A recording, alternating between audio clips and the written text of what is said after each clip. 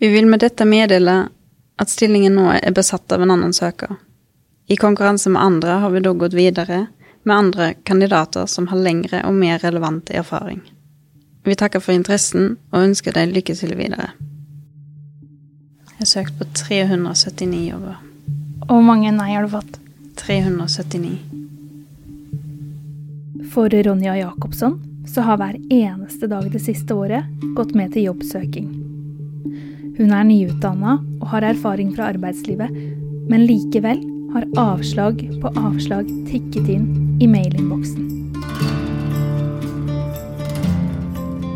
Det krever ganske mye jobb med seg selv og holde seg selv motivert nok til å søke jobb. Spesielt når du får avslag etter avslag etter avslag. Det går inn på deg psykisk, uansett om man vil det eller ei. Hva gjør du når du ikke får deg jobb? Dette er Røsla. Jeg heter Ida Bing. Jeg er utdannet hjelpepleier i bunn og grunn. Jeg synes at det å ha god kontakt med andre mennesker er interessant. Men så har jeg også sett at kommunikasjonssvikt på arbeidsplass og arbeidsmiljø har ekstremt mye å si for hvis medarbeidere ønsker å komme tilbake til jobb eller ikke. Og da følte jeg at dette her er noe som jeg har lyst til å bygge på. Og da følte jeg at HR og personalledelse var en god start da. I fjor så fullførte Ronja en bachelorgrad i HR og personalledelse ved Oslo Met. Men rett etter at hun var ferdig med utdannelsen, så traff koronakrisa, og 400 000 nordmenn ble kastet ut i ledighet. Altså de første mailene som jeg fikk var jo ikke noe sånn spesielt, for man hadde jo regnet med at man skulle få litt avslag, fordi det er veldig sjelden at folk får en jobb i første omgang. Når våren er over og eksamen levert, og Ronja står klar med vitnemål i hånda, så lar fortsatt jobbene vente på seg. Fordi jeg hadde jo satt av at jeg skulle søke jobber hver dag. Så da gikk jeg jo inn på PC-en eller via telefonen, og da fikk du opp mail, og da ble det jo at du håpet jo på at ok, kanskje nå blir det noe positivt, nå er det kanskje jeg ble innkalt til en intervju nå. Kanskje nå er det min tur, liksom. Men det skjedde ikke.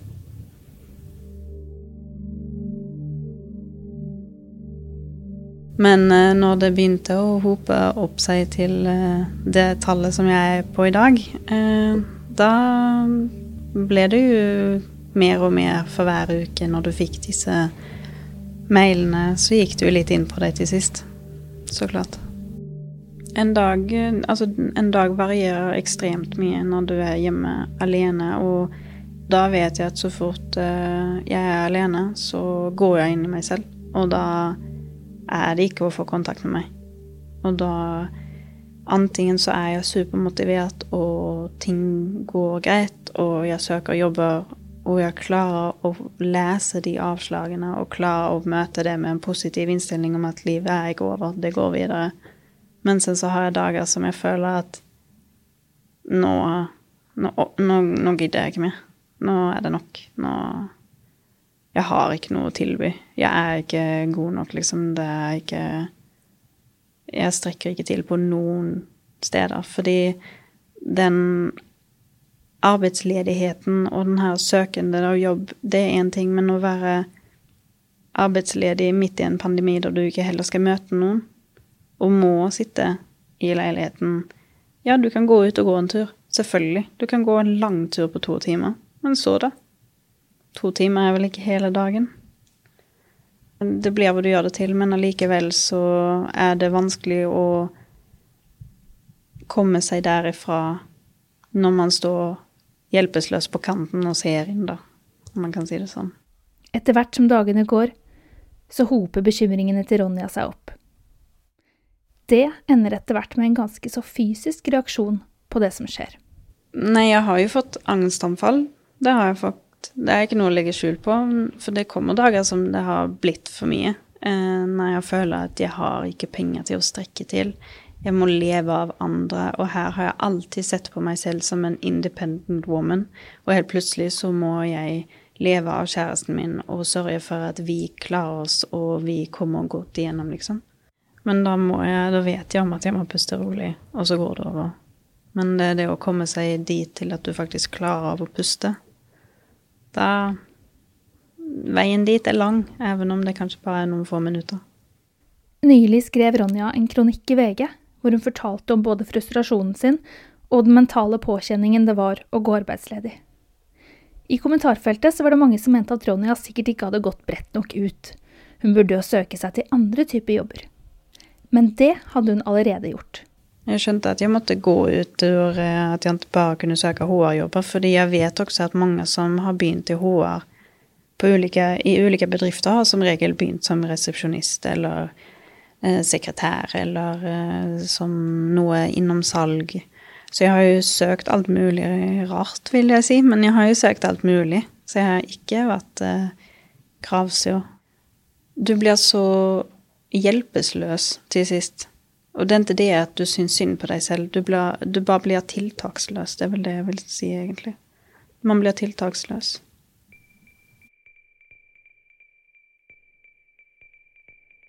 For det er brutalt å være jobbsøker i 2021. Dette er Vigdis Lamberg. Hun er karriereveileder og driver sitt eget firma, Karriereakademiet. En ting er at det nå er rekordmange jobbsøkere der ute. Men det er også en annen stor utfordring med dagens jobbmarked, forteller Vigdis. Man er i en fase i verden hvor kunstig intelligens, digitalisering overtar noen jobber, men det skapes jo også nye. Så det interessante er jo at nå kombinerer man man kombinerer kompetanse på en ny måte. Og derfor er det jo viktig at som jobbsøker at man tenker litt utenfor boksen. Vigdis har hjulpet 9000 personer ut i jobb gjennom årene som karriereveileder, og har i tillegg mange års erfaring som bedriftsleder, særlig innen reklamebransjen. Jeg pleier å bruke et bilde, at vi alle har et koldtbord av kompetanse. Hva ligger på det koldtbordet? Hvilke retter er det du har på det koldtbordet? Og det er jo veldig fort gjort å tenke at hvis du har levd av å selge den møreste biffen i 10, 15, 20 år, så tror du at du fortsatt skal leve av å selge den møreste biffen. For du har jo en veldig fin mør biff. Men nå vil ikke markedet ha biff. Nå skal de ha glutenfritt og salat og fisk. Og så har du kanskje det på koldtbordet ditt også. Og det har vært tilbehør til biffen, men du har ikke tenkt på at det var viktig, for det har vært biff det har vært fokus på. Så blir jo kunsten å plukke fram de relevante rettene i hvert enkelt tilfelle når du skal søke på en jobb, for ingen spiser et helt koldtbord, det vet vi jo. Jeg kaller det for fra jobbsøker til kompetanseselger. Man må endre tankesettet sitt og bli mer selgende. Men hva hjelper det når du må konkurrere med en haug med andre som selger inn det de er gode på? Svaret, det er kanskje ganske overraskende. Jo, da har du jo den utfordringen at bare 20% av jobbene er lyst ut. Det er jo det som har vært trenden de siste årene etter at de store avisene sluttet med egne legg med stillingsannonser. Da var det jo en periode de fleste jobbene på finn.no. Men etter hvert så har jo arbeidsgivere funnet andre metoder for å finne de riktige kandidatene.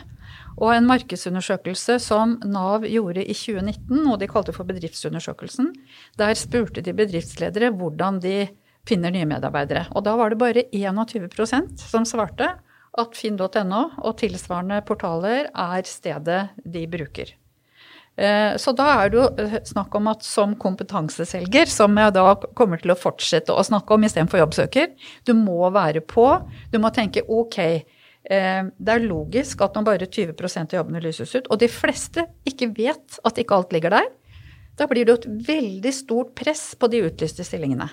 Alle går på finn.no, og det blir veldig stor konkurranse. Og det er klart at både for den som ansetter og skal lese gjennom alle disse søknadene, det blir en veldig kjapp sorteringsmekanisme.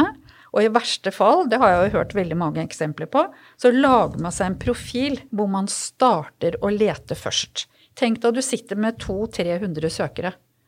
Og da er det veldig fort gjort å begynne å sortere ut på, ok, Hva slags team det vi har her nå? Jo, vi har veldig mange unge, da må vi ha noen godt voksne. Eller vi har veldig mange godt voksne, vi må ha noen unge. Så begynner man å søke der. Og så kanskje den aller beste kandidaten i den bunken som aldri blir sett, for de har ikke tid.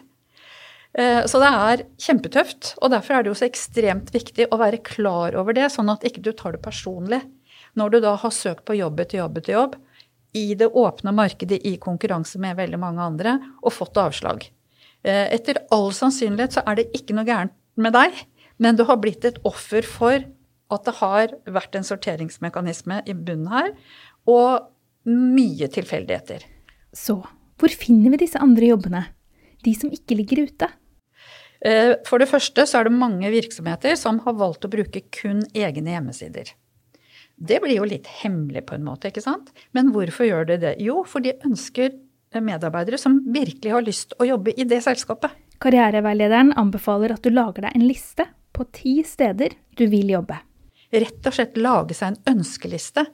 Og når man lager den listen, så må man jo også ha i bakhodet, ok, hva har jeg på kompetansekolporet mitt? Da har du vært igjennom den øvelsen, og veldig mange får en veldig aha-opplevelse i forhold til hvilke kompetanser de faktisk har, som de kanskje har glemt. Eller at de har kompetanse fra et verv. La oss si du formann i borettslaget. Du har stått for store oppussingsprosjekter, hatt ansvar for økonomi, du har forhandlet med folk, du har fått folk som sinnet på hverandre til å bli venner, du har vist lederegenskaper som du ikke har vist i et betalt arbeid. Men mange tenker ikke på at det de gjør, for eksempel i frivillig arbeid, at det også får fram egenskaper som salgbare i arbeidslivet. Deretter skal du gå inn på hjemmesidene og gjøre litt research, forklarer Vigdis. De aller fleste virksomheter har en fane på hjemmesiden som heter iMedia, hvor de legger ut intervjuer eller presseomtale av virksomheten. Og veldig ofte så vil du se, sånn som i stillingsannonser, begrep som vi i vekst, vi satser på, har vunnet kontrakt. Det et signal, hallo, hallo, her kommer det flere jobber.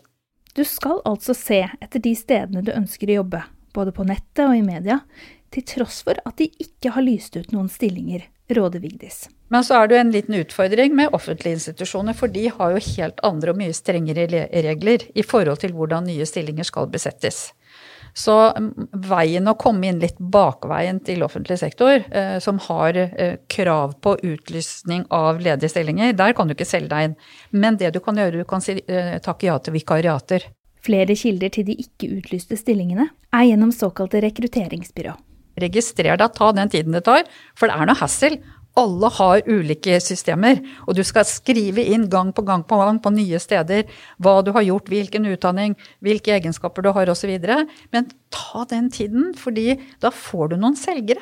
For de lever jo av å levere relevante personer til kundene sine. Så jo flere databaser du ligger i, jo større jo sjansen for at du blir sett. Og karriererådgiveren har enda et tips til hvor du skal lete etter jobber. Uansett om du har høyere utdanning, master eller fagbrev. Og det når man på finn.no, for der skal du fortsatt være. Men det kan være lurt å ikke krysse av på bransje, ikke krysse av på titel, men bare på geografi. Så jeg anbefaler folk å starte med å se hvilke firmaer det som lyser ut stillinger i nærheten av der du bor. Og det interessante da at for det første så dukker det opp firmaer som man ikke visste fantes. Og selv om det da utlyst for eksempel truckfører som ikke i nærheten av det du har tenkt å bli, så leser du i ingressen eller bedriftspresentasjon i annonsen, hvorfor skal de ha en truckfører? Jo, for de i vekst. Og da trenger du folk som skal håndtere varer frem og tilbake på lageret med truck. Men i tillegg til det, når de i vekst, det et signal. Her kan det komme flere jobber. Aha! Inn og se på hjemmesiden. Hva det de driver med? Hvilke markeder det de selger til? Kan det være at de kan ha bruk for deler av kompetansekolporet mitt? Stillinger kan ende opp med å bli skreddersydd til deg som søker, fordi du selger inn dine kompetanser, forklarer Vigdis. Det gjenstår bare å plukke opp telefonen. Vedkommende slipper jo den tidsbruken og de kostnadene som forbundet med å prøve å finne den riktige kandidaten. Du har vist initiativ ved å ta den telefonen, og initiativ, det står jo øverst på lista til enhver arbeidsgiver. Hvem det som ikke vil ha medarbeidere som viser initiativ, ikke sant? Det der mulighetene ligger, for du slipper å konkurrere med alle de 2, 3, 4, 500 som bare går på finn.no, som ikke tenker tanken at dette mulig.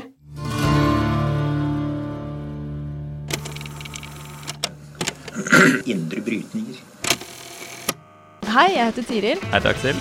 Vi podcasten Noen har snakket sammen. Vi en podcast om politikk. Ja.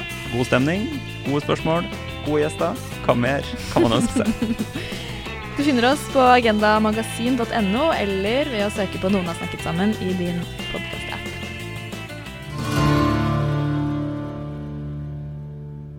Og vi vet fra forskning at det å gå lenge ledig som ung, det kan være uheldig. Det kan faktisk føre til det som på fagspråket så kaller vi det for brennmerkeeffekter. Jeg har ringt opp professor Mari Rege ved Universitetet i Stavanger. Hun samfunnsøkonom og jobber spesielt med markedsøkonomi. Akkurat nå står over 100 000 nordmenn helt uten jobb.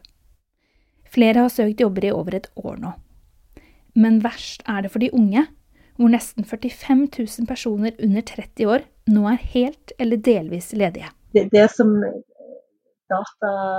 undersøkelse i data viser, at de som ferdig med utdannelsen sin i tider med høy ledighet, de kan vi se det på i gjennomsnittet i deres arbeidsdeltakelse når de har blitt eldre.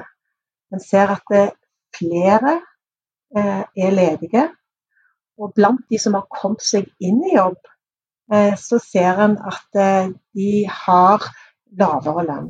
Men hvorfor skal arbeidsmarkedet, når du var i 20-årene, ha noe å si for jobben og lønna di når du i 40-årene? Akkurat det har Mari Rege sjekket ut. Det som jeg tror hovedårsaken, jo det at arbeidslivet en så viktig arena for læring. Så det jo ikke bare i skolen og i utdanningsløpet vi lærer. Vi lærer jo veldig mye også når vi kommer ut i arbeidslivet. Unge som ikke kommer seg inn i jobb, går glipp av helt nødvendig læring, nemlig læringen som skjer på den enkelte arbeidsplass. Og for de som tar fagbrev, det nå mangel på læreplasser, og det fører til at mange unge ikke får den opplæringen de trenger. Tall fra i fjor høst viser at hver tredje elev sto uten læreplass. Og fortsatt det mange bedrifter som ikke har råd eller mulighet til å ta inn elever nå. I tillegg vil det å være jobbsøker i krisetid føre til at du kan havne inn i en bransje du aldri hadde sett for deg å være i, forklarer professor Mari Rege. Og da kan dette føre til det som vi kaller for mismatch. Da, sant? At selv de som kommer seg inn i jobben, inn i arbeidslivet, de får ikke en type jobb som godt koblet på deres interesser og kompetanser, og at ikke de dermed får samme utviklingsmulighetene inn i arbeidslivet. Så at derfor ser i disse store studiene med registerdata, at de som var unge eller skulle inn i arbeidslivet i en periode med høy ledighet, altså selv de som kom seg inn i arbeidslivet, i gjennomsnitt så tjener de mindre enn de som gikk inn i arbeidslivet i en periode med mindre ledighet. Så hva kan man gjøre hvis du enten ikke får deg jobb, eller har en jobb du mistrives i, som helt utenfor ditt felt? Samfunnsøkonomen klokkeklar. Da ville jeg snudd meg rundt og tenkt at ja, men da må jeg ta mer utdanning. Da må jeg bygge mer formell kompetanse. Imens nå i den perioden, når det så få nye jobber som relevante for meg. Og da har jo myndighetene gjort det åpnet for veldig mange muligheter til det da. Nettopp fordi at en ikke ønsker, en ønsker jo at i stedet for at unge skal gå ledige, så det mye bedre at en hjelper dem med å bygge kompetanse, styrke sin kompetanse. Det som er spesielt med koronakrisa, i forhold til andre økonomiske kriser som har påvirket arbeidsmarkedet, det er at den har skapt en lockdown. For i motsetning til andre kriser, hvor økonomien gradvis må ta seg opp, kan aktiviteten komme rimelig kjapt tilbake til normalen med en gang samfunnet åpner opp. Det forklarer professor Mari Rege. Dette går mot slutten, så nå må man bare holde ut. Jobbene kommer tilbake. Det blir bedre og bedre nå hver dag som går, men frem til en får seg en jobb, så er det viktig å holde seg aktiv, tenke at man skal bygge sin kompetanse og bygge sine nettverk, sånn at man styrker sine muligheter på arbeidslivet.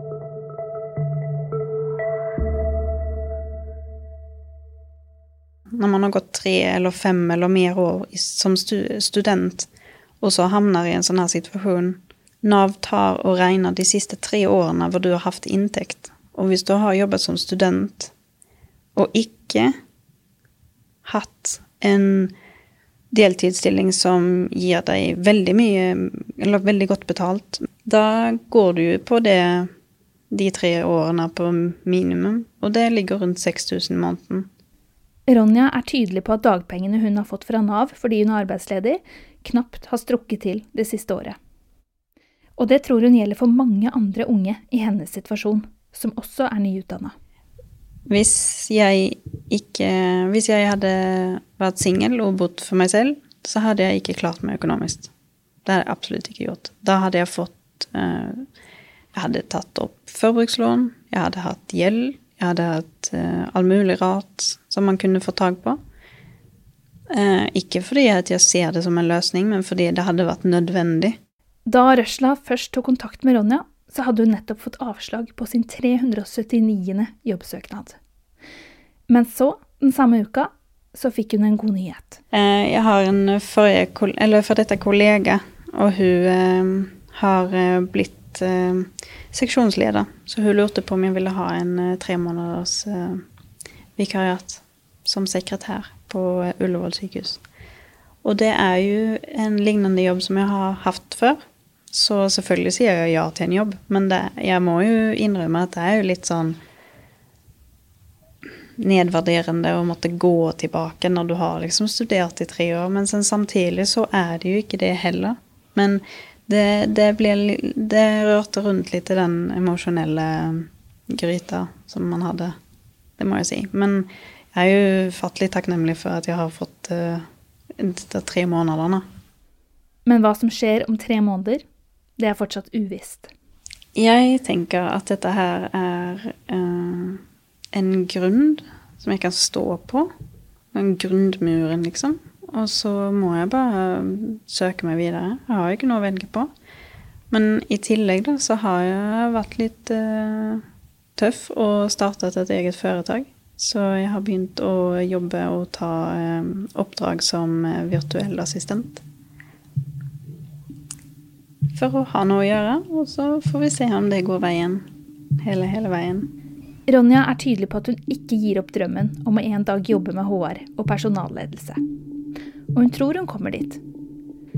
Men hun mener at arbeidsmarkedet i dag preges av arbeidsgivere som ikke gir folk en sjanse. Det er jo veldig på det at du skal ha relevant erfaring, og så er det også at du skal gjerne ha en master eller en bachelor eller et eller annet, og noen mener at en bachelor tar deg ikke så langt, og du ikke trenger en bachelor eller master, men alle er forskjellige, men senest i dag så hadde jeg en telefon som sa, eller et telefonmøte, og som mer eller mindre sa at jeg var perfekt for en stilling. Men så fikk jeg den ikke likevel, fordi jeg ikke hadde relevant kompetanse, eller relevant erfaring, skal jeg vel si, opp mot det ene temaet i den bedriften. Så mente jeg på at man kan lære seg absolutt alt, men det var likevel ikke bra nok. Men hun mente ellers at jeg var perfekt for jobb. Så det er litt rart. Jeg tenker at man er jo ny. Alle har vært ny noen gang. Men du må jo ta ut noen. Altså, du må jo gi noen ut en sjans, liksom. Har det blitt sånn at vi må tenke nytt? Gi fra oss håp om drømmejobben, fordi arbeidsmarkedet for tøft akkurat nå? Ja, altså vi må bare våkne opp litt. Vi må slutte å drømme. Vi må slutte å håpe, og det vel kanskje litt av utfordringen, særlig for mange unge i dag, som har hatt det vi kaller for curlingforeldre.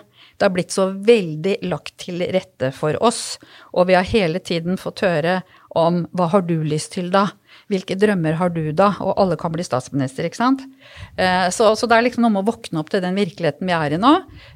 Og dette kjøp og salg, som alt mulig annet. Det et arbeidsmarked der ute som trenger en gitt kombinasjon av ulike kompetanser, og det et vell av kombinasjoner. Og da må man bare tilpasse seg til det. Men det også viktig å være bevisst på at veien, den blir til mens man går. Hvor du starter å jobbe ikke nødvendigvis der du ender opp. Det handler om å sanke med seg kompetanse. Det gjelder uansett om du har utdanning eller fagbrev innen et spesielt felt, forklarer Vigdis Lamberg. Så det viktig også å tenke at det overføringsverdi fra en bransje til en annen. Og for eksempel da en som har hatt jobb i bar ved siden av studiene på NTNU, ikke tro at det ikke skal nevnes, fordi du skal ut i en ingeniørjobb. For jeg som potensiell arbeidsgiver, jeg vil tenke, oi, han har jobbet i bar ved siden av studiene, så fantastisk, da har han relasjonskompetanse. Da han vant til å løse konflikter mellom mennesker som til og med beruset. Og han har lært seg litt renslighet og ordning med seg, og kanskje til og med hatt økonomisk oppgjør, og har kapasitet til å gjøre det ved siden av studiene. Så det jo kjempepositivt. Men for Ronja, som har gått uten jobb et år nå, så lurer jeg på hvor farlig det kan være å få dette berømte hullet i CV-en, som vi vet at arbeidsgivere ikke liker. Jeg hater uttrykket hull i CV-en, fordi ingen har hull i livet sitt, og CV-en viser jo livet vårt. Så det må ikke være hull. For veldig mange som skanner en CV i full fart med en gang de får den, ser i venstre margen hvor man egentlig bør ha alle årstallene, om det noen hull. Og hvis du for eksempel da har, la oss si du har vært hjemme med barn et år, og så har du ikke fått jobb i 2 år, og da det et hull på 2 år. Men da må du tenke storytelling. Her det om å gjøre å omskrive med to do, ikke ljuge, men hva har du gjort i de 3 årene? Så i stedet for å skrive hjemme med barn 1 år og arbeidsledig 2 år, så lager du en 3-årsperiode hvor du skriver at du har tatt omsorgsansvar for familien, har vært logistikkansvarlig og omsorgsperson for familien. Da du liksom ferdig med det hullet. Og du har også, hvem det som ikke liker folk som har omsorgsevne og vilje? Og det samme med hvis man har pleid syke foreldre, samtidig som man har vært arbeidsledig. Vel, så skriver du det da. Altså det litt politisk ukorrekt det jeg sier nå, men i utgangspunktet så har vi alle som vil jobbe, vi har noe å selge. Hvis vi gjør den matchningsjobben og den researchen i forkant som det jeg snakker om nå.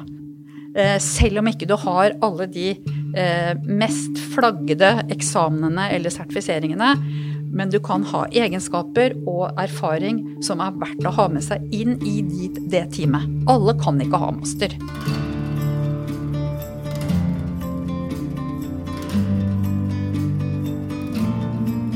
Denne episoden laget av meg, Ida Bing, og musikken vår laget av David Ashak Ramani og Hans Kristen Hyrve. På frifagbevegelse.no så finner du flere av Vigdis Lambergs tips til deg som jobbsøker, og du kan lytte til flere episoder av Røsla der du finner dine podcaster.